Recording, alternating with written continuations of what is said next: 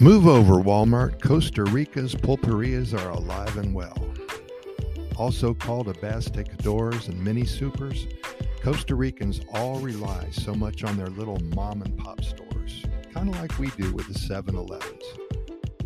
Every little town here in Costa Rica has a few of them scattered around, and how convenient they are for everybody.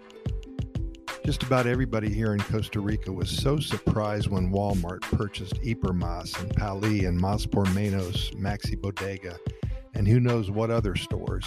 They certainly have a stronghold in many Central American countries now. The good news is that all of the items that we used to have to ask our traveling friends to bring back to us here in Costa Rica from the USA and Canada can be purchased in Costa Rica now. There's still a need for our little neighborhood walk-up stores. Many of those who live in the countryside and who do not have a car count on these friendly shops to supply them and their families with milk and cheese and butter and candy, perhaps soap, toothpaste, and other household goods as well. These friendly and popular places also serve as a meeting spot for neighbors. They stop in to buy something, hoping to see a neighbor or two to catch up on all the local gossip. You wouldn't think that there would be too much gossip in a small town in the back areas of Costa Rica, not like the gossip in New York City or Chicago, but there is. I overheard one lady tell another lady that she thinks her cousin's brother's best friend is getting married. Now, that is not breaking news in my book, but when I found out that this guy's 91 years old, then that is something to gossip about. And to top that little juicy gossip nugget off, his wife-to-be is only 43. Don't tell anybody. That probably won't make it to page 6 in the New York Post, but it is indeed newsworthy in that little town. I know a couple of families who live way out in the country close to San Isidro.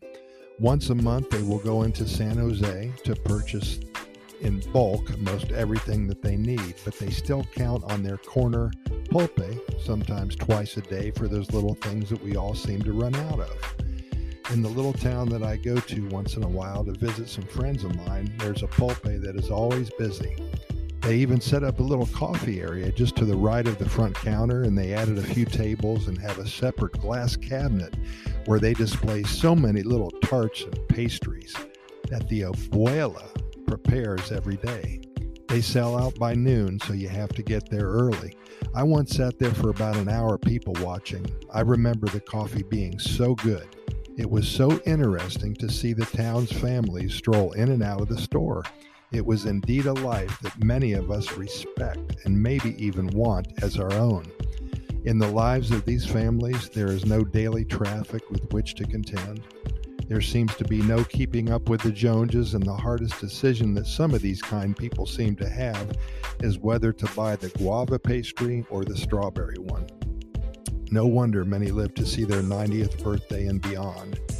I noticed that when a few of the townspeople left with their purchases, there was no money that exchanged hands.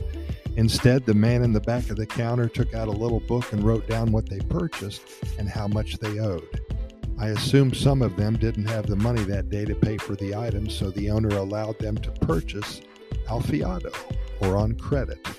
Try doing that at Walmart, Mas or Menos, or Pali. Can't do it. There's something to say about this simple life here in Costa Rica. These neighborhood pulperias symbolize to me a life that is available here for those of us who would like to and need to slow down. When one's mind is filled with useless garbage, things that make us stressed and uneasy, then there is no room for what is important. Being able to visit the less traveled areas of Costa Rica does me more good than a bottle of pills from the pharmacy. And with that said, I've noticed recently that more and more of the individuals and families that we assist in acquiring their legal status here in Costa Rica seem to be moving to the smaller towns. These quiet areas serve as a safe haven and a much-needed landing zone for many stressed-out expats. I assume that after a year like we've had this, after a couple years like we've had, I will be seeing more and more expats at the little pulperias that I visit most every month. They'll probably have to expand the coffee and pastry area for sure. Knowing that Costa Rica and our Pura Vida lifestyle has a positive effect on most everyone who visits Makes me feel blessed that all of us who are here already has found true paradise. Things tend to make more sense when you have a clear mind.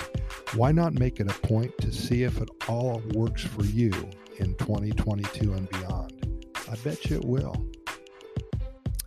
Thanks for listening. We'll see you tomorrow.